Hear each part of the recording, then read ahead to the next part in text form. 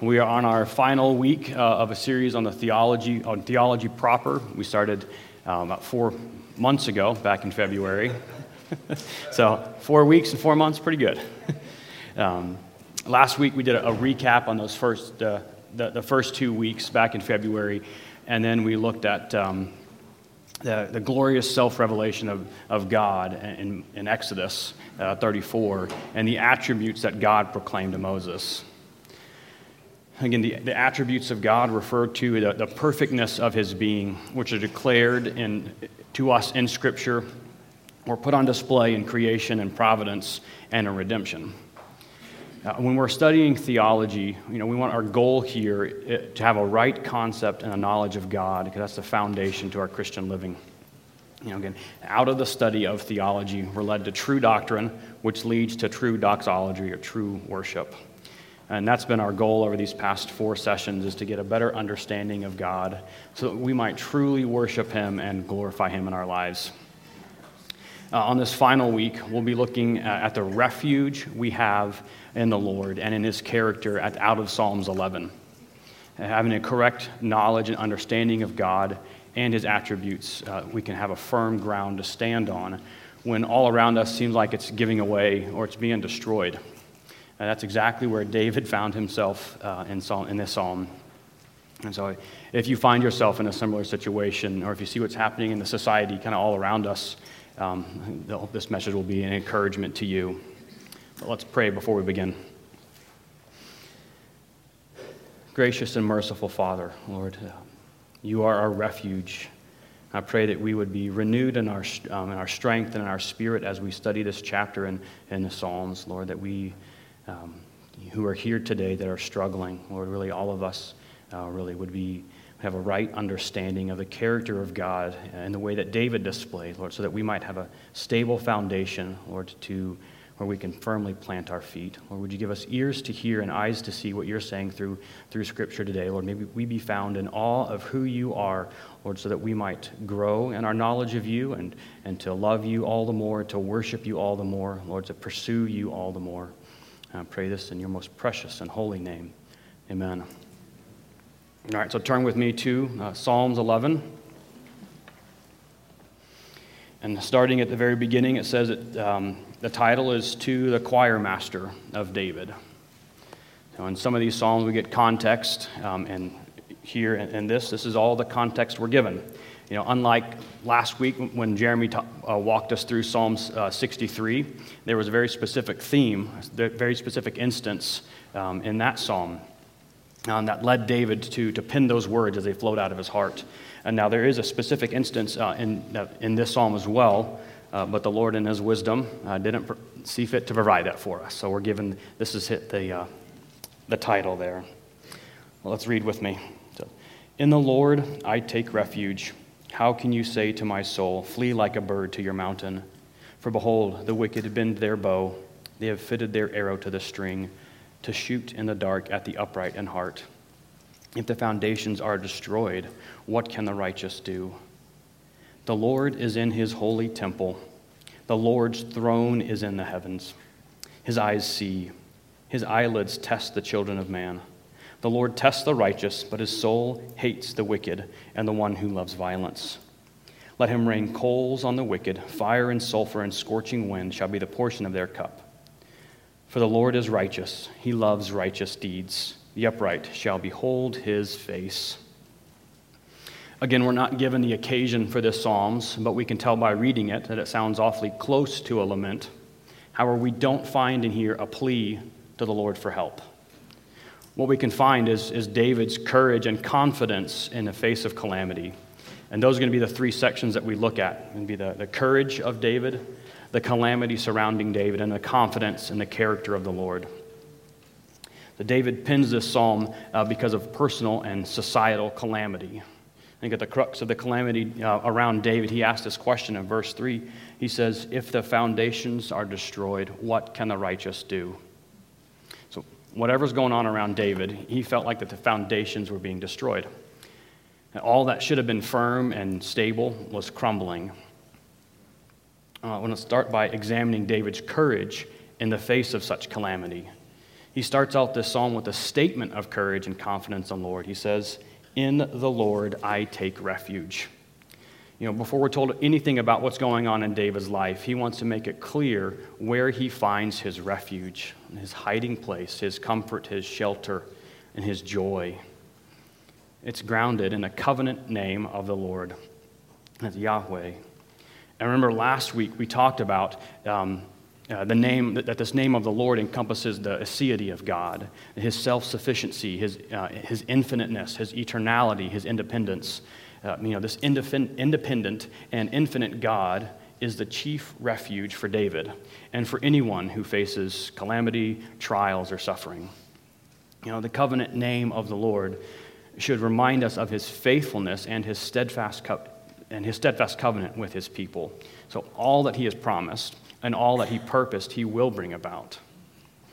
Taking refuge in a covenant-keeping God is often described in the Psalms as a blessed or a joyful place to be. So look with me, just flip to the left a little bit at Psalms 2. At the very end of this Psalms, in verse 12, David writes, or the psalmist writes, "Blessed are all who take refuge in him."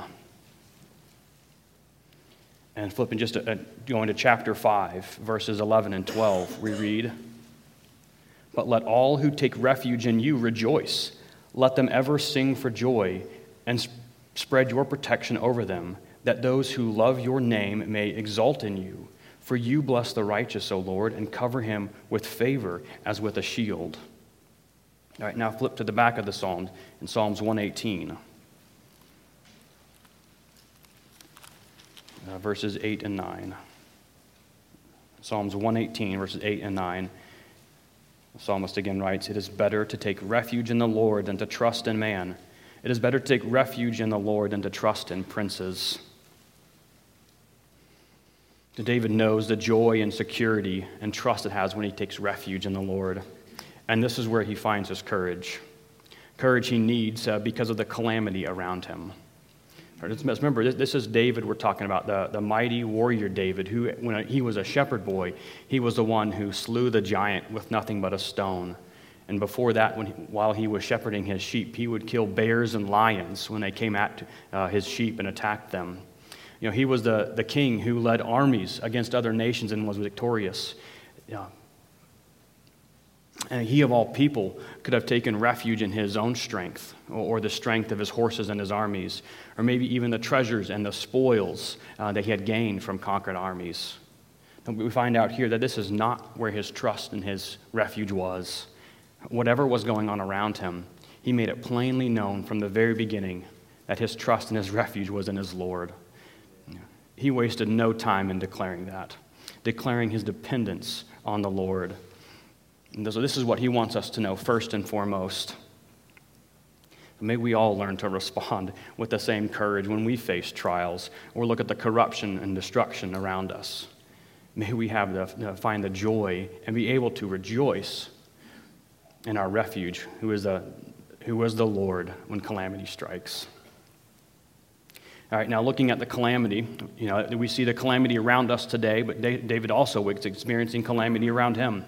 He writes back in Psalms 11, where we are, starting in verse 2, it says, "Flee like a bird to your mountain, for behold, the wicked bend the bow. They have fitted their arrow to the string. They shoot in the dark at the upright in heart. The foundations are destroyed. What can the righteous do?" And see, whatever was happening around him, his counselors were encouraging him to flee, to run away, to get out of harm's way. And for whatever reason, in this instance, it is not the time to flee. He says, "How can you say to my soul, flee like a bird to your mountain?" There were times in David's life where that was good counsel. He fled into the wilderness when Saul was chasing after him. We saw from Psalm 63 that he fled from the city again when Absalom, his son, came to take the throne by force. But during this trial, when he was again tempted to flee in the face of terror, this bird here is not mentioned, is not like the mighty eagle that spreads his wings and flies with renewed strength like is pictured in Isaiah 40. Instead, it's like a small sparrow that's easily scared off by a passing disturbance. Think of like the birds you pass by as you drive on the streets, that, as soon as they see a car coming, they immediately take flight in face of a supposed danger. We can also be like that. We might want to pursue comfort, so much so that we fly at the slightest hint of danger or difficulty. That can look like a refusal to acknowledge even that the issue is present, fleeing from it mentally, just by not thinking it through and assuming maybe eventually it will go away. Fleeing it could look like a physical separation between you and whatever's causing pain and discomfort. Fleeing could look like drowning the difficulty in medication, drugs, drunkenness, or even a pursuit of pleasure. Some think it's easier to run away from the fear or the pain than remain steadfast and face what's coming up. Those who turn to escapes forget where their foundation is and what kind of God we have. So where do you take refuge when calamity comes your way? I pray that we can learn from David here, that we'll soon see that the source of the confidence that David had, and as he was able to face the calamity head on. Again, David's counselors were encouraging him to flee. And at that time, his actions would be such that to flee would betray his faith and the courage that he has in the Lord. Sometimes fleeing in the face of calamity makes the issue bigger than God, makes it more than you think he can handle. In verse 2, the occasion for the calamity, it says, "For behold, the wicked bend their bow. They have fitted their arrows to the string to shoot in the dark at the upright in heart." The wicked were close at hand with their bow and their arrow, ready to attack. In Psalms 64:3, this says that the wicked whet their tongues like swords and aim bitter words like arrows. In this psalm, it says the wicked here are attacking with bitter words. Words, I think, do, in fact, and can, in fact, hurt. And maybe it's a slanderous post online or a lie regarding your character, even gossip you hear floating around about you. Whatever it might be for you and whatever it was here for David, they're encouraging him to flee from that present danger. I think they could have been meaning well. They might have thought that they were looking out for him, and in their human counsel, it was to get out of there. But in David's eyes, he knows he cannot flee at this time and cries out and says, "Why do you say to flee?" Again, the wicked, it says, are shooting in the dark. They want to remain secret, hidden from sight, and ambush when it's least expected. They aim for the upright in heart. The ones that they are out to target are those who are upright. Don't think that a life lived for Jesus or for his kingdom will be a pleasant and easy one without any trials or difficulty. We're told over and over again to expect trials and sorrows. Jesus said to his disciples in John 15:20, he says, "A servant is not greater than his master. If they persecuted me, they will also persecute you." As a Christian and a follower of Jesus, the enemy is out to attack you and do whatever they can to pull you away from a wholehearted and steadfast pursuit of Jesus. I think when we're aware of that, it's easier to resist him, and it's easier to cling to the Lord when we know that we have an enemy who is out to shoot at the upright in heart. We see in verse 3 that the enemy doesn't just attack the upright in heart, it goes for the foundation of society. And David says, if the foundations are destroyed, what can the upright do? Or can the righteous do? I think, too, that there is a progression, it seems, in the scope of this calamity. David says in verse 1, it says, "Why do you say to my soul?" In verse 2, it says it's the upright in heart that are targeted. And in here in verse 3, David sees the calamity as infecting the entire foundation. Here are some examples of what the foundation of society consists of. It's the rule of law. It's families. It's mothers and fathers together raising their kids. It's marriage, it's education, and government. All of these encompass the foundation of society. And in David's times, he was seeing corruption, so much so that it was being destroyed. I think we can also see just moral corruption around us, as evil is called good, and good is silenced like it's evil. We see in our society targeting of our children at trying to push that sexual agenda to younger and younger ages. Marriage, as God intends it to be, has been undermined. Not just by saying that men can marry other men or women can marry other women, but upholding that as something that the society says is good and should be applauded by all. I even read on Friday that the California Senate passed a bill where they said that any industry, employees in any industry, are forbidden from approaching anyone suspected of shoplifting. They're no longer allowed to stop them. Even security guards and theft prevention teams who have been trained are not allowed to do that. Lawlessness is increasing and even being encouraged, it seems like. Hopefully that the state assembly in California doesn't pass it and send it to the governor. We can pray for that. But it seems like society all around us is descending into chaos and calamity. And so David cries out, what can the righteous do? And that can be David's question, and it's ours as well.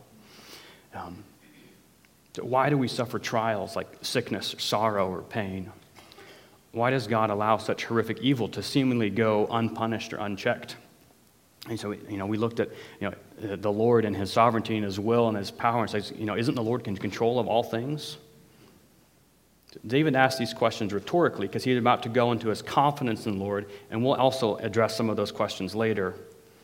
But in the midst of the calamity that David sees around him against the upright in heart, even just amongst his counselors who tempt him to flee in face of that fear, his confidence remains in the Lord. He sees the situation through a different lens. He sees the issue at hand, but behind that he sees the Lord. Oh, how I pray that we too, when we're drowning, we wouldn't be drowning in discouragement or doubt when trials arise. That the strength to remain steadfast is found in the Lord and his character. So read with me in Psalms 11, 4 through 7. The Lord is in his holy temple. The Lord's throne is in heaven. His eyes see. His eyelids test the children of man. The Lord tests the righteous, but his soul hates the wicked and the one who loves violence. Let him rain coals on the wicked, fire and sulfur and a scorching wind shall be the portion of their cup. For the Lord is righteous, and he loves righteous deeds. The upright shall behold his face. When faced with fears and the counsel to flee, David looks to the Lord. He's already told us from the beginning his refuge is in the Lord. Now in verse 4, he expounds on his confidence in the Lord. He says, the Lord is in his holy temple. David sees the Lord as the exalted one. Again, the temple is where God's presence resided. His temple was a focal point of worship. It's described as holy. In the temple, the Lord's presence was in the Holy of Holies. David's confidence starts with the holiness of God, where God is, in his holiness, is the one who is absolutely distinct from creation and all creatures and exalted above them in infinite majesty, and to whom all worship is due. So when David here is faced with the personal trials in his life or the ones plaguing society, his confidence and his worship are focused on the holiness of the Lord. He says, the Lord is in his holy temple. The Lord's throne is in heaven. Next, David's confidence is found in the sovereign rule of the Lord. And when he looks to the Lord seated on his throne, where he rules, where he not only rules, but he also judges, as we will see later. The throne room in heaven, where God rules supremely over all, is untouched, unmoved, unmarred, and unfazed by human events and the cunning schemes of the enemy. Let's go back to Psalms 2, and we're going to be reading 1 through 4.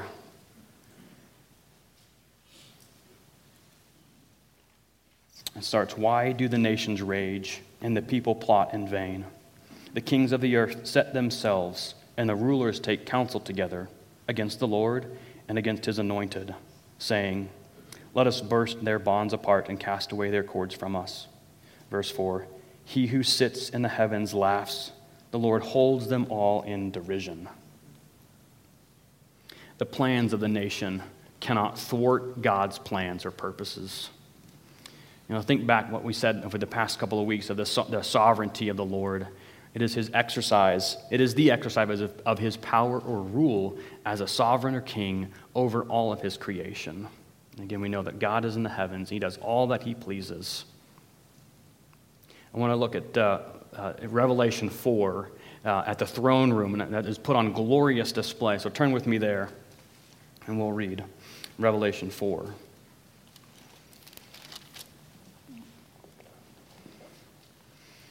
As David was facing calamity, his confidence was in the Lord. He said, who sits, the Lord's throne is in heaven. Let's look at this picture of the throne room of God that was shown to John here in Revelation, starting in verse 1. After this I looked, and behold, a door standing open in heaven. And the first voice, which I heard speaking to me like a trumpet, said, Come up here, and I will show you what must take place after this. At once I was in the Spirit, and behold, a throne stood in heaven, with one seated on the throne.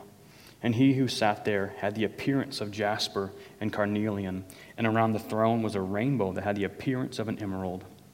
Around the throne were 24 thrones, and seated on those thrones were 24 elders, clothed in white garments, with golden crowns on their heads. And from the throne came flashes of lightning and rumbling and peals of thunder. Before the throne were burning 7 torches of fire, which are the 7 spirits of God. And before the throne there was a sea of glass like crystal. And around the throne, on each side of the throne, are 4 living creatures full of eyes, front and behind.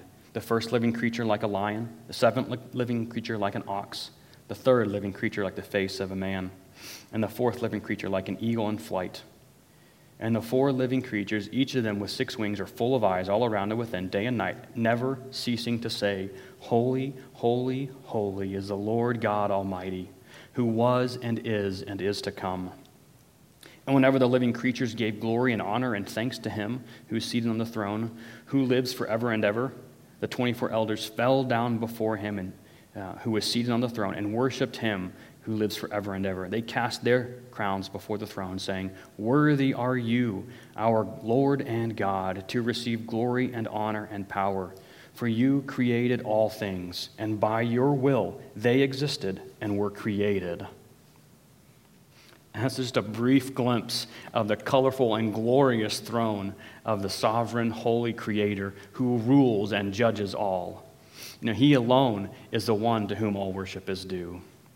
And I think if you want to take a deeper look at that chapter, Keith Christensen preached in just an amazing sermon. It might have been a sermon series, but you can find that either on the website or on the app. And I'd encourage you guys to go back and listen to that. And just a glorious picture of this, the one seated on the throne room, seated on the throne in heaven.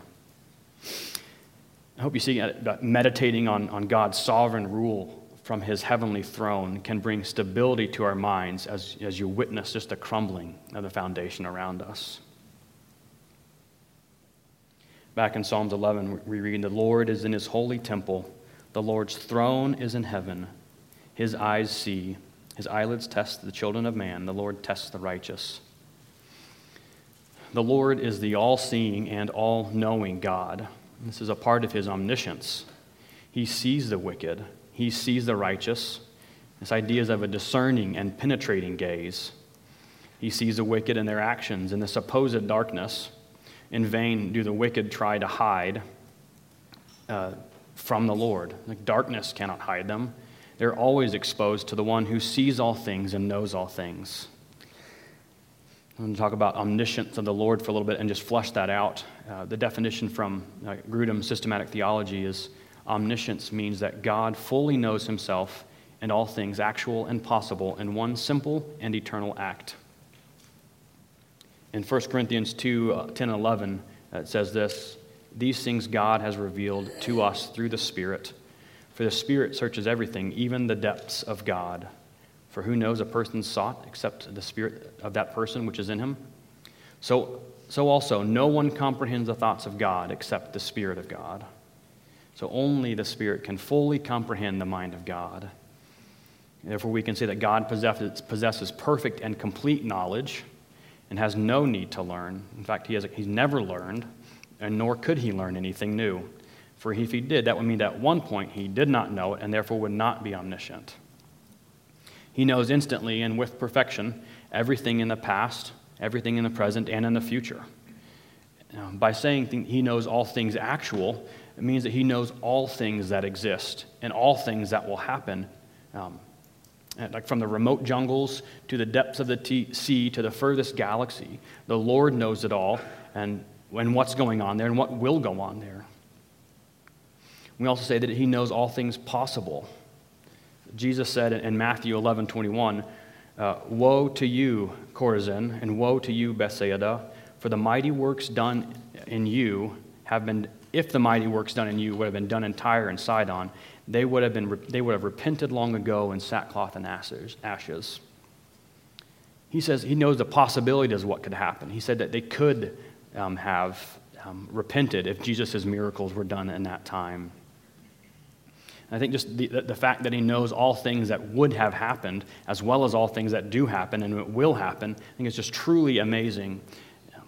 He sees them all as well, and it says one simple and eternal act. And simple, meaning not made up of many parts. Remember, and we say of God himself that he is not a composite being made up of many attributes. And it's the same thing here. God sees all events as a whole. He's not like a computer hard drive where all this knowledge is stored, he has to go access it when he needs it. I also thought of like the movie Pixar, Inside Out, with all the little emotions and the thoughts that are on those little orbs where they can recall them and bring them up one at a time and set them there. Like, that's not how God is. That's not how God sees all things. He sees all things together at once. And really, if it's hard to understand, it's hard for me to grasp that as well, how the Lord sees all things actual and possible from beginning to the end all at once. But that's just an amazing attribute of the omniscience of God. He knows all things.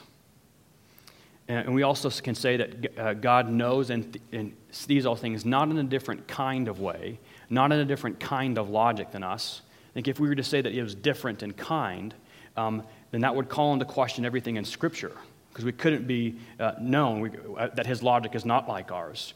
I think rather we can say that his knowledge and his logic is different than ours by degrees, not by kind. We can affirm this truth like Isaiah said in Isaiah 55, 14 and 15. It says, "For your thoughts, or my thoughts are not your thoughts, neither are your ways my ways, declare the Lord. For as the heavens are higher than the earth, so are my ways higher than your ways, and my thoughts higher than your thoughts." See, he knows all things from the beginning to the end, and there is nothing that would ever catch him by surprise or catch him off guard. Now, while we might feel like a subtle or sometimes not so subtle shift in the foundation, God sees it exactly, happening exactly as the way he knew it would, and even the way he allowed it to happen. He doesn't just also know dates and facts and events. He knows individuals.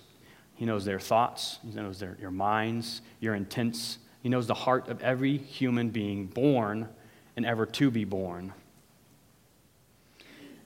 Let's turn with me to Psalms 139, and we're going to read 139 starting in verse 15.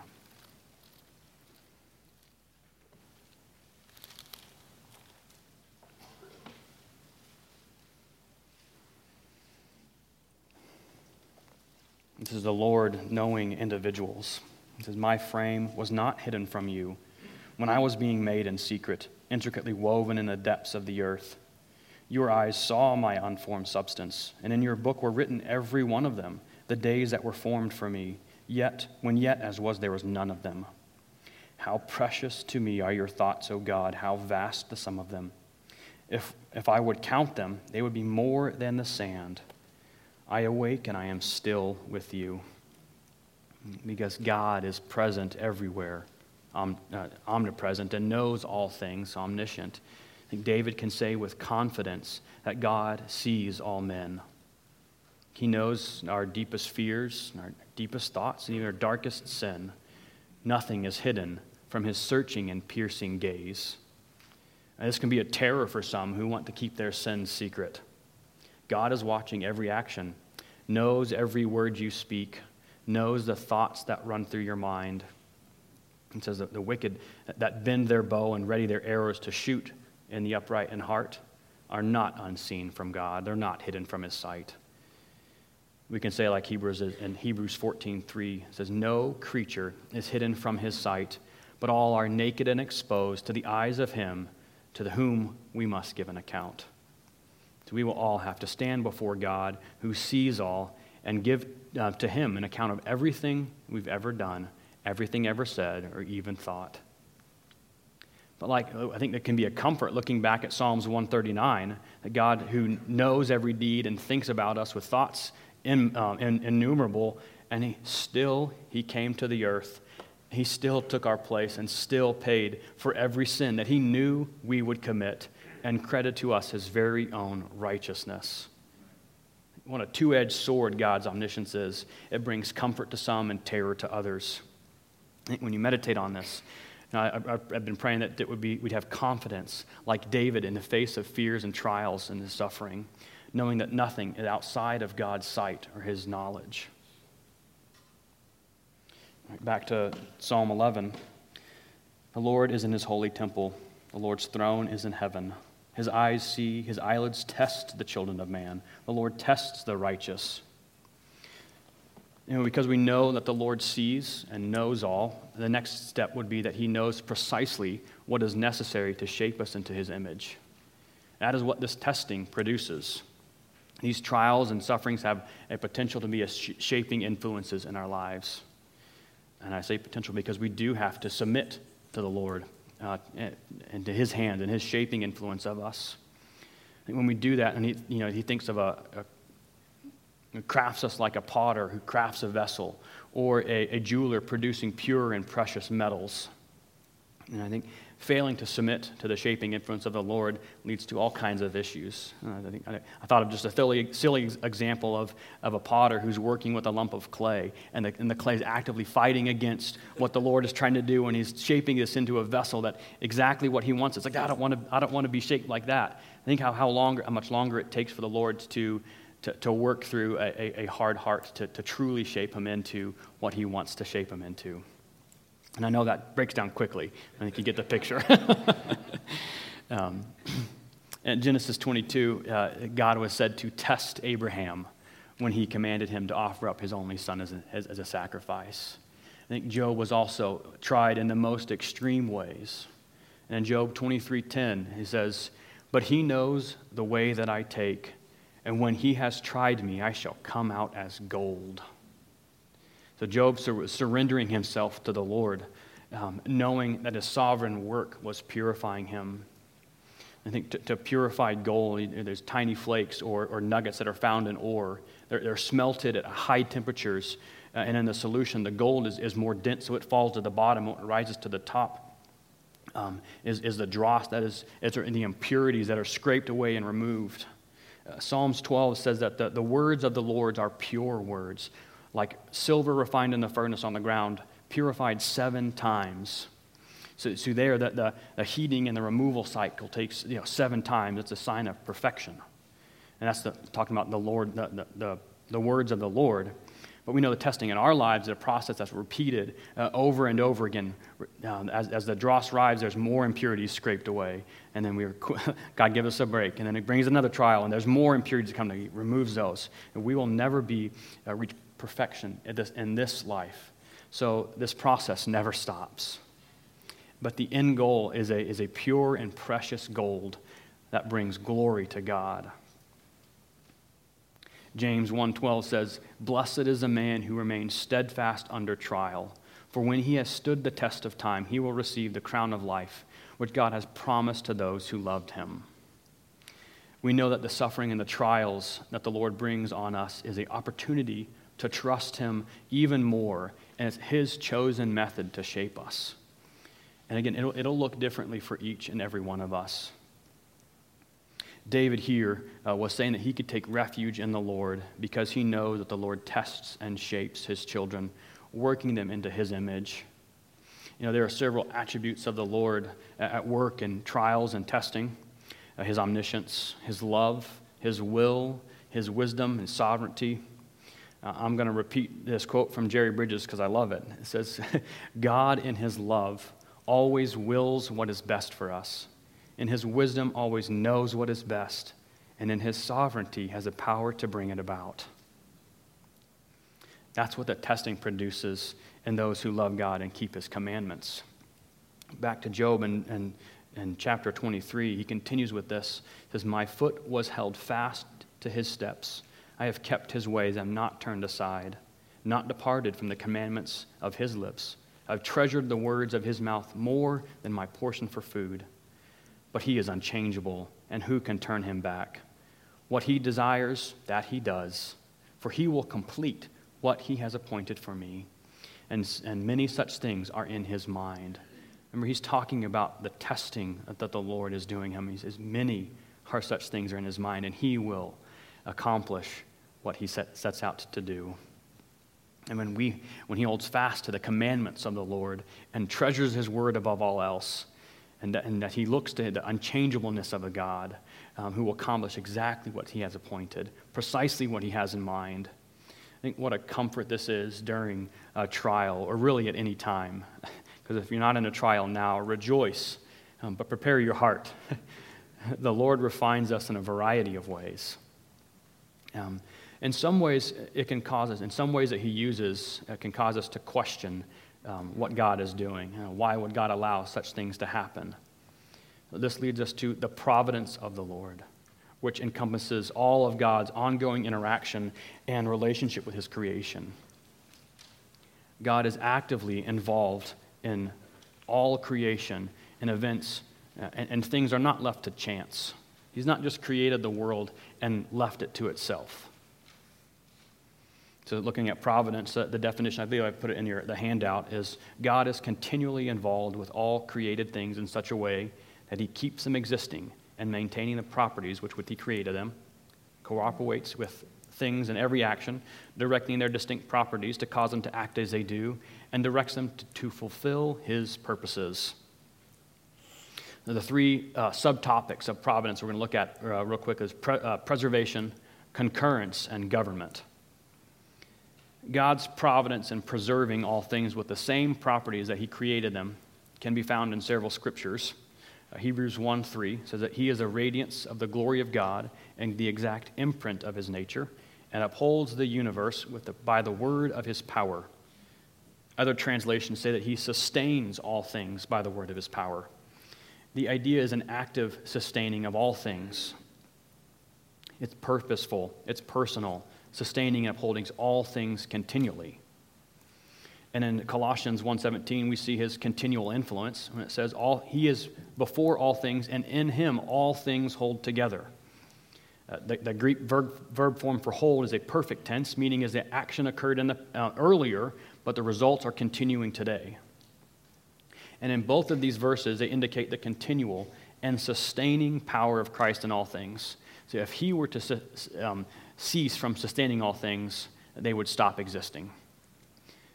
Because he continues to sustain all things, they have the same property. That gives us a basis for all of the sciences. And we can have the same results that are repeatable. Again, regardless of the one conducting the test is a believer or unbeliever, God maintains and sustains the properties of all things. Light continues to act like light wherever we are. Water continues to act like water. And the materials that make up this building, the wood, the sheetrock, the metal, the chairs, the carpet, they continue God maintains those atoms and the molecules for eternity, or not for eternity. He is maintaining them and sustaining them now.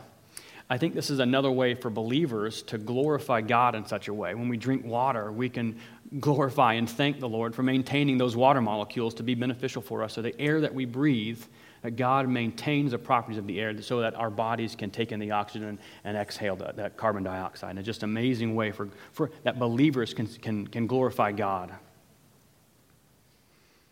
Looking at concurrence in providence, it means that God cooperates with things in every action, directing their distinct properties to cause them to act as they do.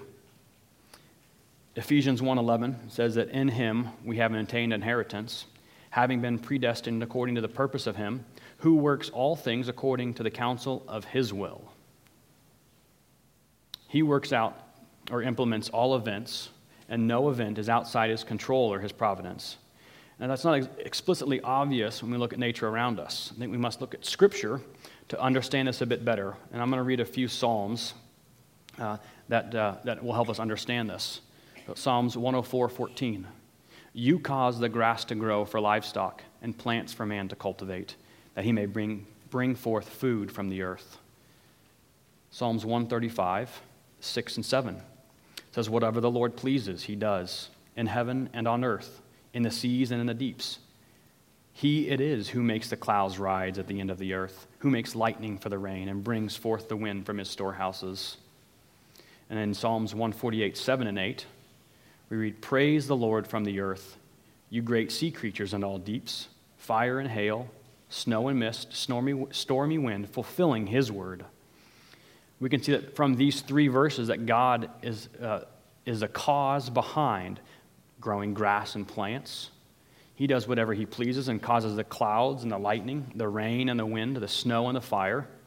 Now, while we can explain how grass and plants grow from photosynthesis or using their roots to draw water out of the ground, we see here that God is behind that. It is a providence of the Lord that he causes those to grow. We can explain with like high pressures and low pressures behind the clouds and the wind and the rain and the snow, but Scripture again shows us that it's because he commands them that they must fulfill his word. So God acts concurrently in all things. We also know it from Matthew 6:26. He tells us that he acts concurrently as he provides food for the birds of the air and food for the animals in Psalms 104. So naturally we would think that the animals are the ones foraging or hunting for their food, but yet God acts in such a way in his providence that he provides for them exactly what they need. Even the seemingly random events, the random things in life are controlled by God. Proverbs 16:33 says, the lot is cast into the lap, but every decision is from the Lord. The equivalent to a roll of a pair of dice. And we can see through Scripture, though, that his providence covers every action and event concurrently with what we can see and describe ourselves. God is the one behind it all. This can even be said of the evil things that happen in the world. While God is not the author of any evil, nor does he tempt anyone to sin, he does allow evil to happen in this world. And he can purpose it in such a way to allow it to bring about good for some and judgment on others. We know back to the story of Joseph being sold into slavery by his brothers. And in the end, when he speaks to them, he says to them, you meant it for evil, but the Lord meant it for good. And when troubles arise, or you see everything happening around us, we can have a deeper assurance when we ponder that everything is under the providential control of God. And looking at the cross, we can see that God uses the sinfulness of men and their predestined acts to accomplish his work. Peter states this truth in Acts 2:23, and it says that God predestines, yet man is still responsible and are culpable for their own willful acts. Peter says, this Jesus, delivered up according to the definite plan and foreknowledge of God, you crucified and killed by the hands of lawless men. God can use the evil actions of men to bring about judgment on others. In Jeremiah 25, God uses Nebuchadnezzar, whom he calls his servant, as an instrument to destroy Judah because of their disobedience. And a few verses later in 12, God states that he will also punish Nebuchadnezzar, the king of Babylon, and the nation for their own sins. They were doing the Lord's work in destroying Judah and taking the people captive, but they were still acting out of their own sinful will and responsible for that to the Lord. We are able to make willful choices, and those choices have real consequences. We've looked at the preservation and the concurrence of God and providence, but let's finish this section looking at the government. This is the portion of the definition where it says it directs him to fulfill his purpose.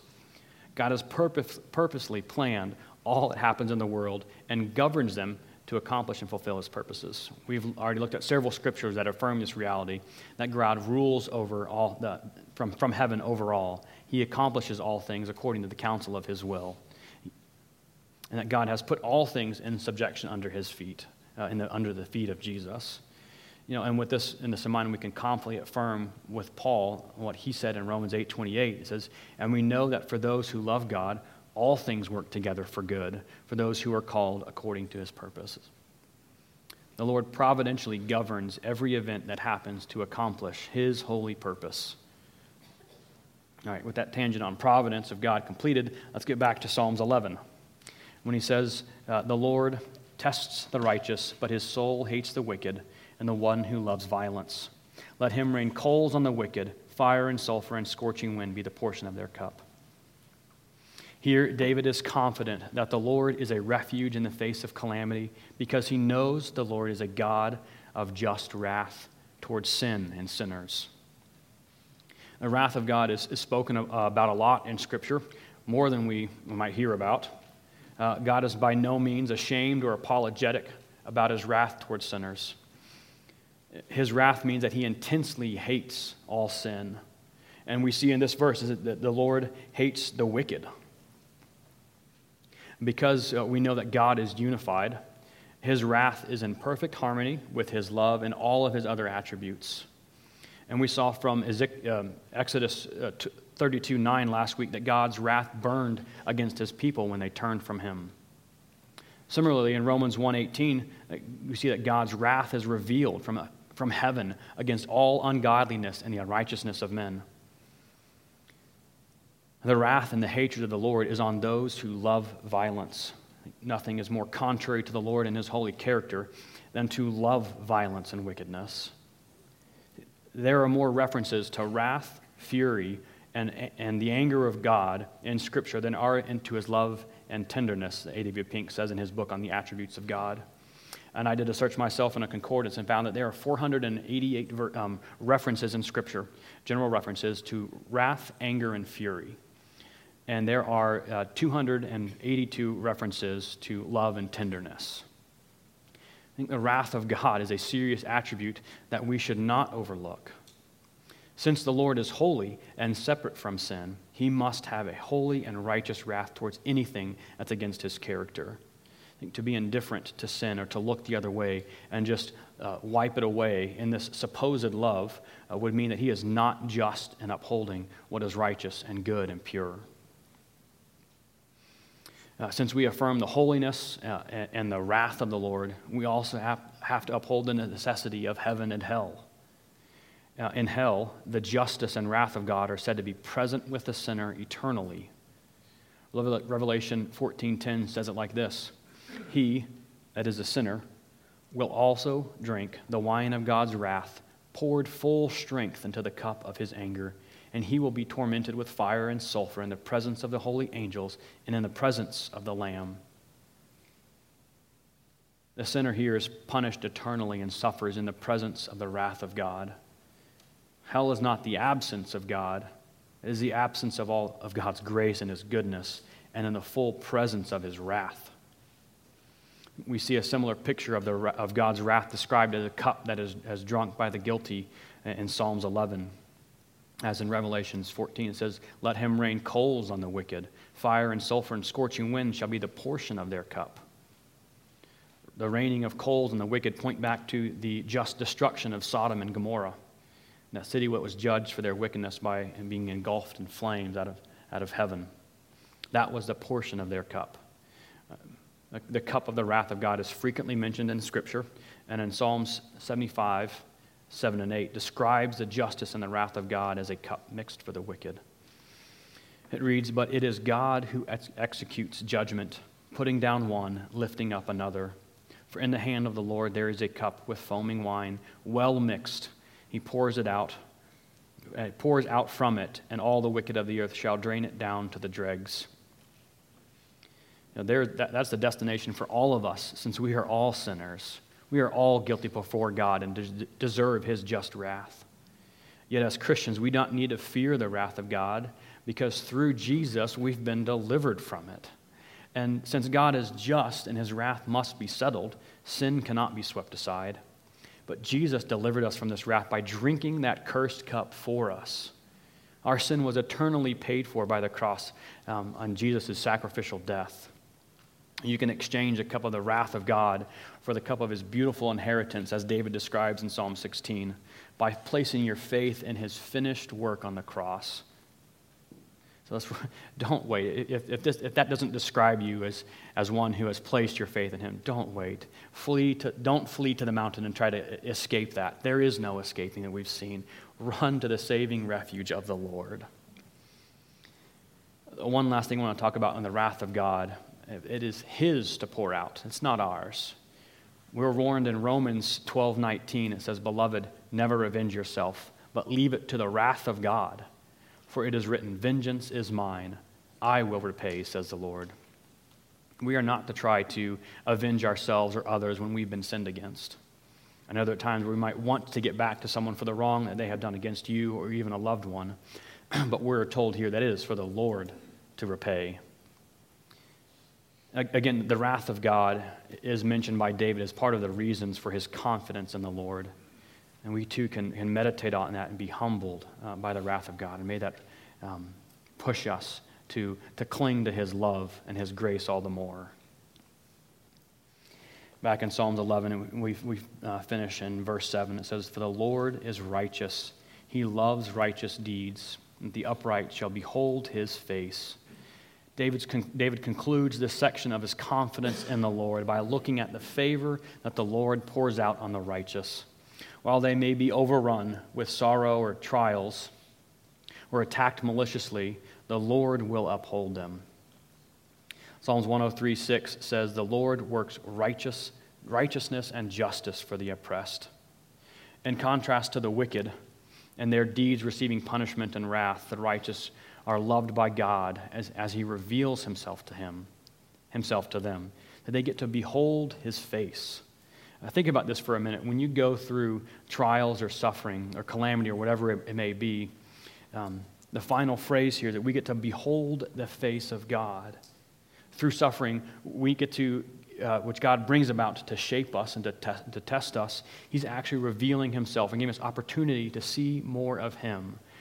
We get to see and experience more of God than we have before, or maybe reminded of something that we've already learned and get to experience it afresh. So this is how David can say in the face of a personal calamity that the Lord is his refuge. This refuge, that we remind you, is the covenant-keeping God, holy and set apart, worthy of all worship, sovereignly ruling over all from heaven, seeing all things, testing all things to bring about that to his image. He is the all-powerful creator who providentially brings about his wrath and his justice that are inescapable for the wicked. And his love and his character are on full display for the righteous. So as we've studied the character and the attributes of God over these past 4 weeks, I pray that you are encouraged and that you have your antenna tuned to the attributes of God, and you can be found on the pages of Scripture, that you, as you are reading God's Word for yourself, that you would be able to ask yourself, like, what can I learn about God in this passage? How can I know him better? How can I love him more? How can I worship him and pursue him more? Pray that is what we have learned from these 4 weeks in this study. Let's pray. Oh, great, mighty Father, we thank you that you have revealed yourself to us. Lord, I thank you that you are the sovereign and providential God who rules over all, Lord, and that we can find our refuge and our confidence in you. Lord, when trials arise, Lord, and calamity comes at us, Lord, we can say like David is, the Lord is our refuge. Lord, I thank you for this time that we've had to study in Scripture. And I pray now, Lord, as we go and get to worship together, from our hearts, Lord, we would sing just and be a glorifying act to you. I pray this in Jesus' name. Amen.